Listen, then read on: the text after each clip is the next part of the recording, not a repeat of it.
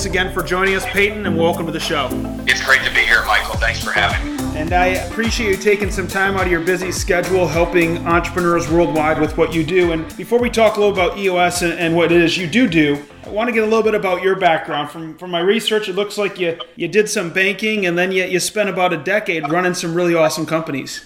That's about right. Yeah, I grew up in a house full of entrepreneurs, and out of school cut my teeth in banking, but always felt like I was destined to be an entrepreneur myself, and used my experience as a banker to learn more about running great businesses and what makes for successful entrepreneurs, and then that led me to my own entrepreneurial journey.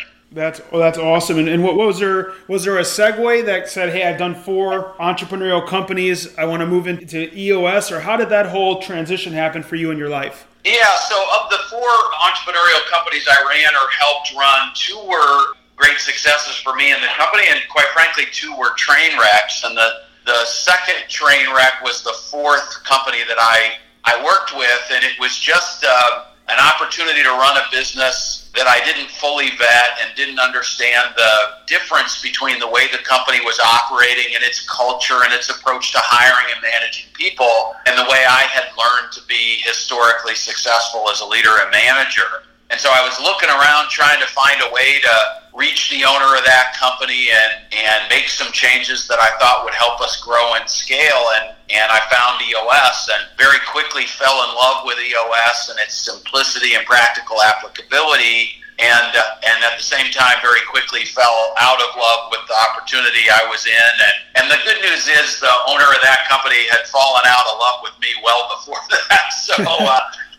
So I think it was a win-win all the way around. Got it. And you and I have both talked about and mentioned EOS a couple times, and I shared that you're an EOS Implementer. And for those listeners who don't know what that is, can you share with them what EOS stands for? Yes, EOS stands for the Entrepreneurial Operating System, and it is just a simple way of operating a small, rapidly growing entrepreneurial company. And it's a set of simple, timeless concepts and very practical, accessible tools that help the people who own and run these companies run a better business and live a better life. So that sounds like every entrepreneur's dream, and I know my listeners will be like, okay, where do I sign up?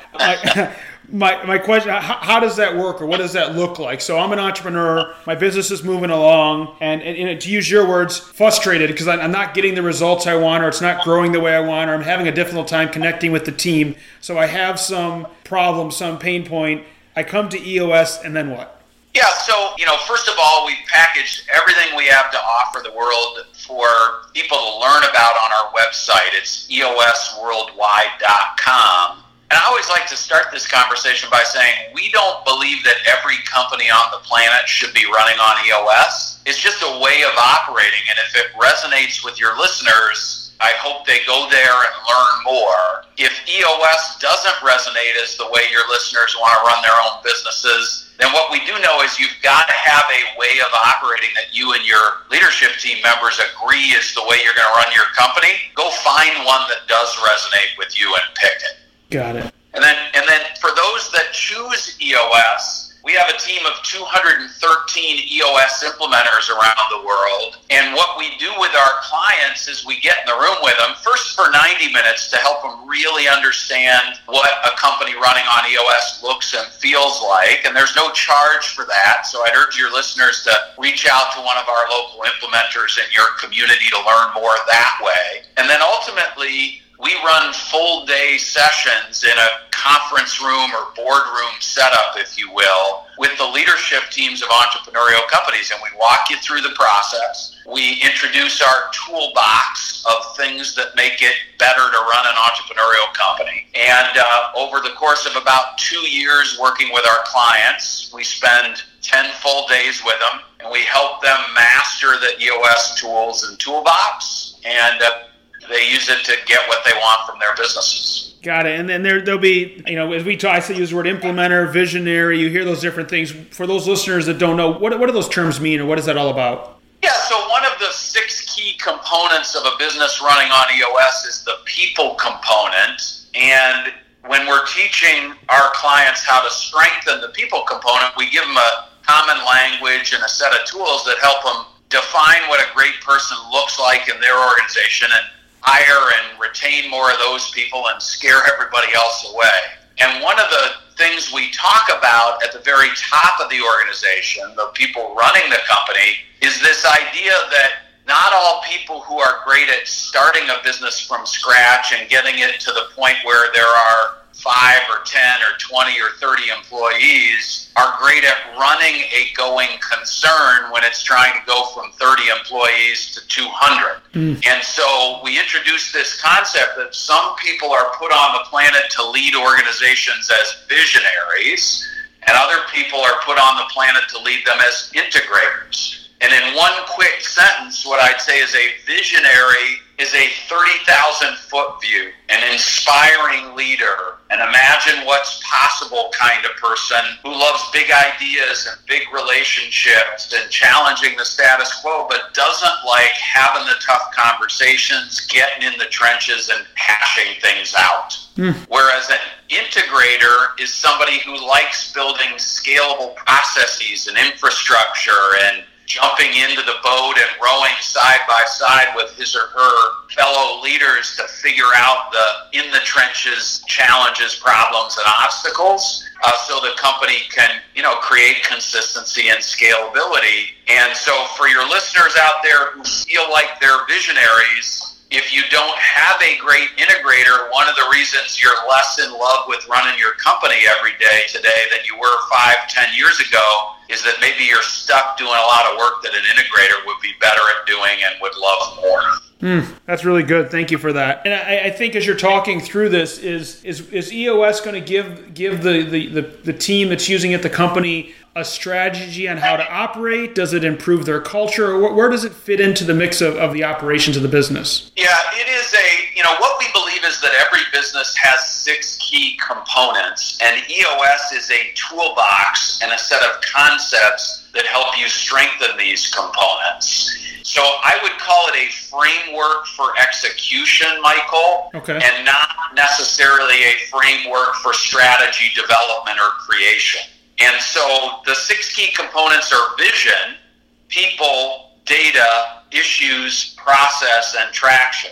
So when it comes to the vision component, for example, what we do is work to get you, your leadership team, to align around a single vision, clearly articulated, by answering 8 questions together and insisting that we all must agree to question number 1 before we move on to question number 2.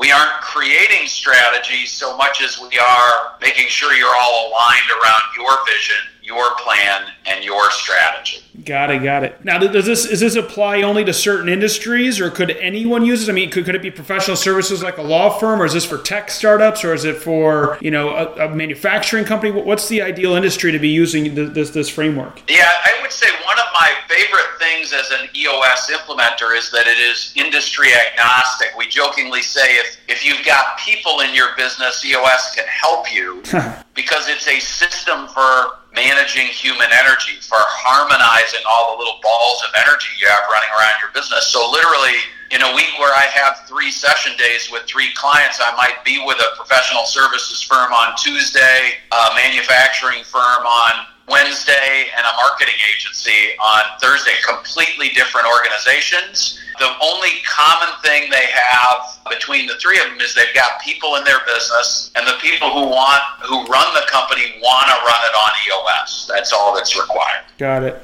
And in preparing for this, I saw you mention that you have a simple goal, that you want to help others master EOS by implementing simple, practical tools proven to help entrepreneurs get what they want from their business. And inside that question, I have a question for you. What is it that entrepreneurs want? What do you find that they want the most? Well, that's different for every entrepreneur. The phenomenon we're talking about is that most people, when they start an entrepreneurial company, are driven by passion, some combination of passion and skill. And as the organization grows, the founding entrepreneur's time and attention gets sucked away from the passion and skill and onto the need to create and run a business. And so one of the things we do with our leadership teams, including the owner, is we ask them to remember what it was they wanted from their business in the first place. And the common things we see are they want to build something great. They want to make their employees love coming to work every day and enrich the lives of their employees and their clients. They want to be the best in the world at this skill that they have and be recognized for that. And so that's actually part of the vision building work we do is we help the owner or owners and leadership team members get back in touch with that, clearly articulate. That's one of the important steps in making sure you do all the other work to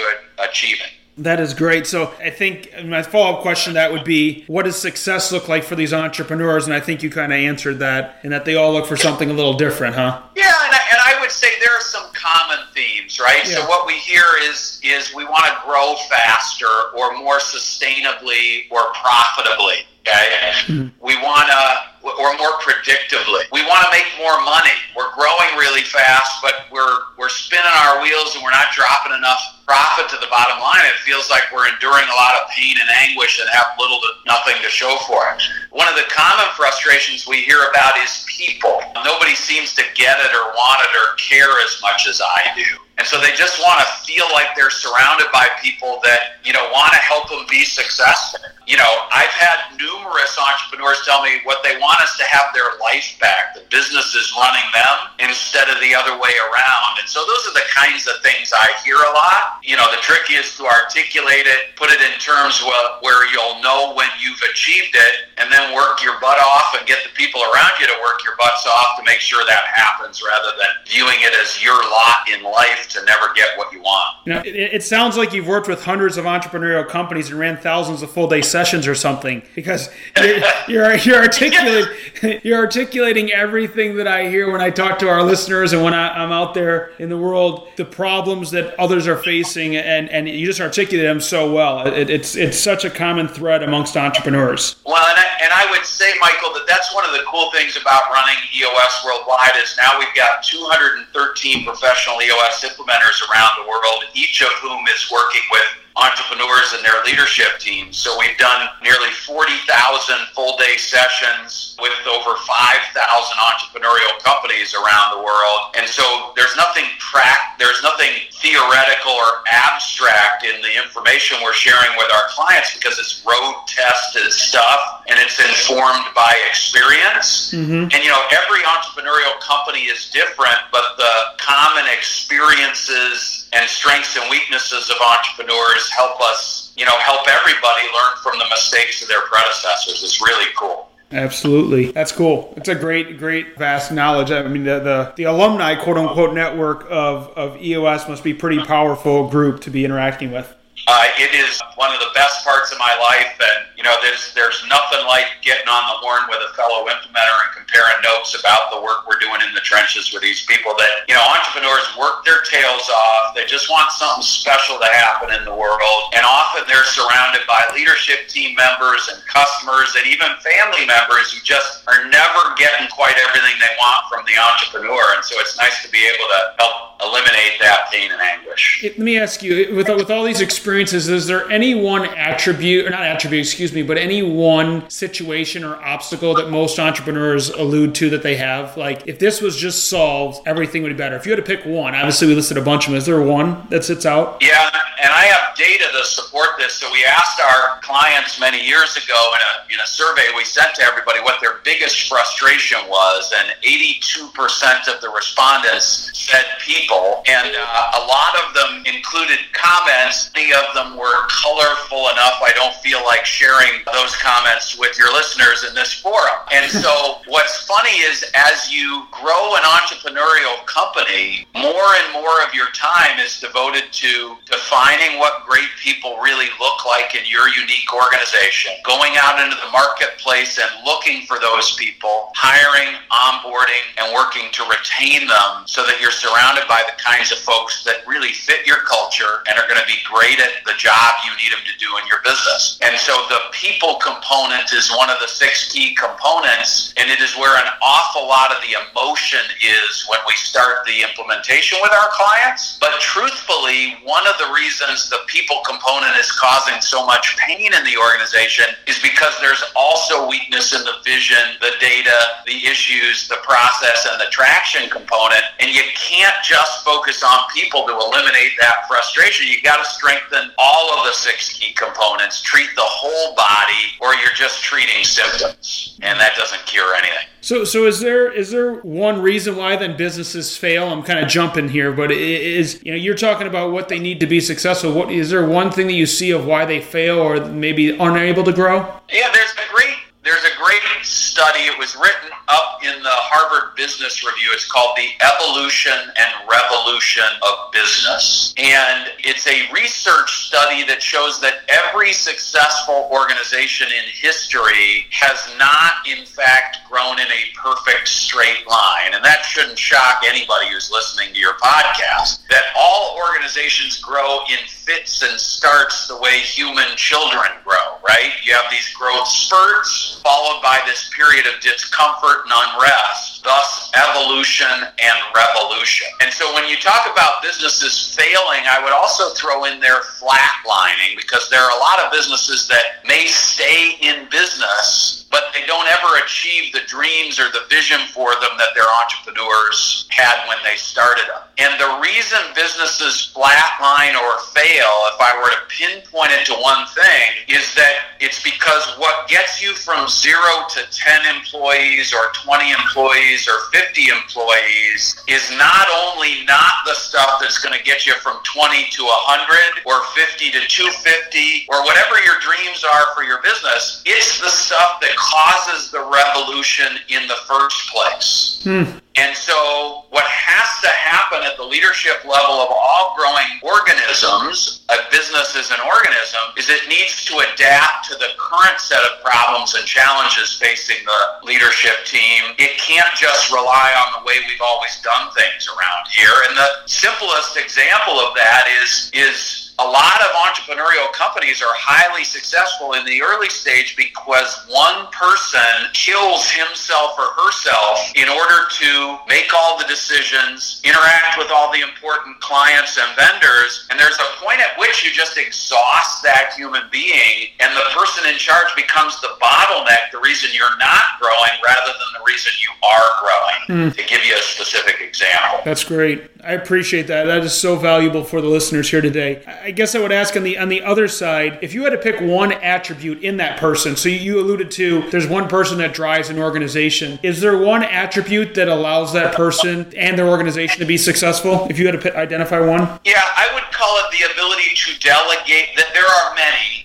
but if you ask me the most important, I would say the ability to delegate and elevate to your unique ability. To be in touch with what it is you love to do and are best at, and to master the skills and disciplines and tools necessary to identify the need for complementary humans, to go out and hire those people, to onboard them, to get them on board with clarity and certainty around your vision, and to let them run the business day to day so you can live in your unique ability. That's awesome. Thank you for that. I appreciate that. One last question before we wrap up here is, as you know, this is called the Be Investable podcast, and I have to ask you, you've worked with thousands of entrepreneurs and hundreds of companies, and your organization has worked with tens of thousands of organizations. What does Be Investable mean to someone from an EOS lens? Yeah, I believe I would translate it into staying in touch with the passion that caused you to start your business in the first place, and not selling out. product. So stay invested in what it is that excited you about your business from the get-go. And when you start losing passion and focusing on money or the pain and sacrifice you're making or the annoying people around you, something is wrong, and I want you to reinvest and reconnect with that passion. Re-articulate what it is you want from your business and go get it. It is not your lot in life to be miserable. Being an entrepreneur is hard work, very stressful,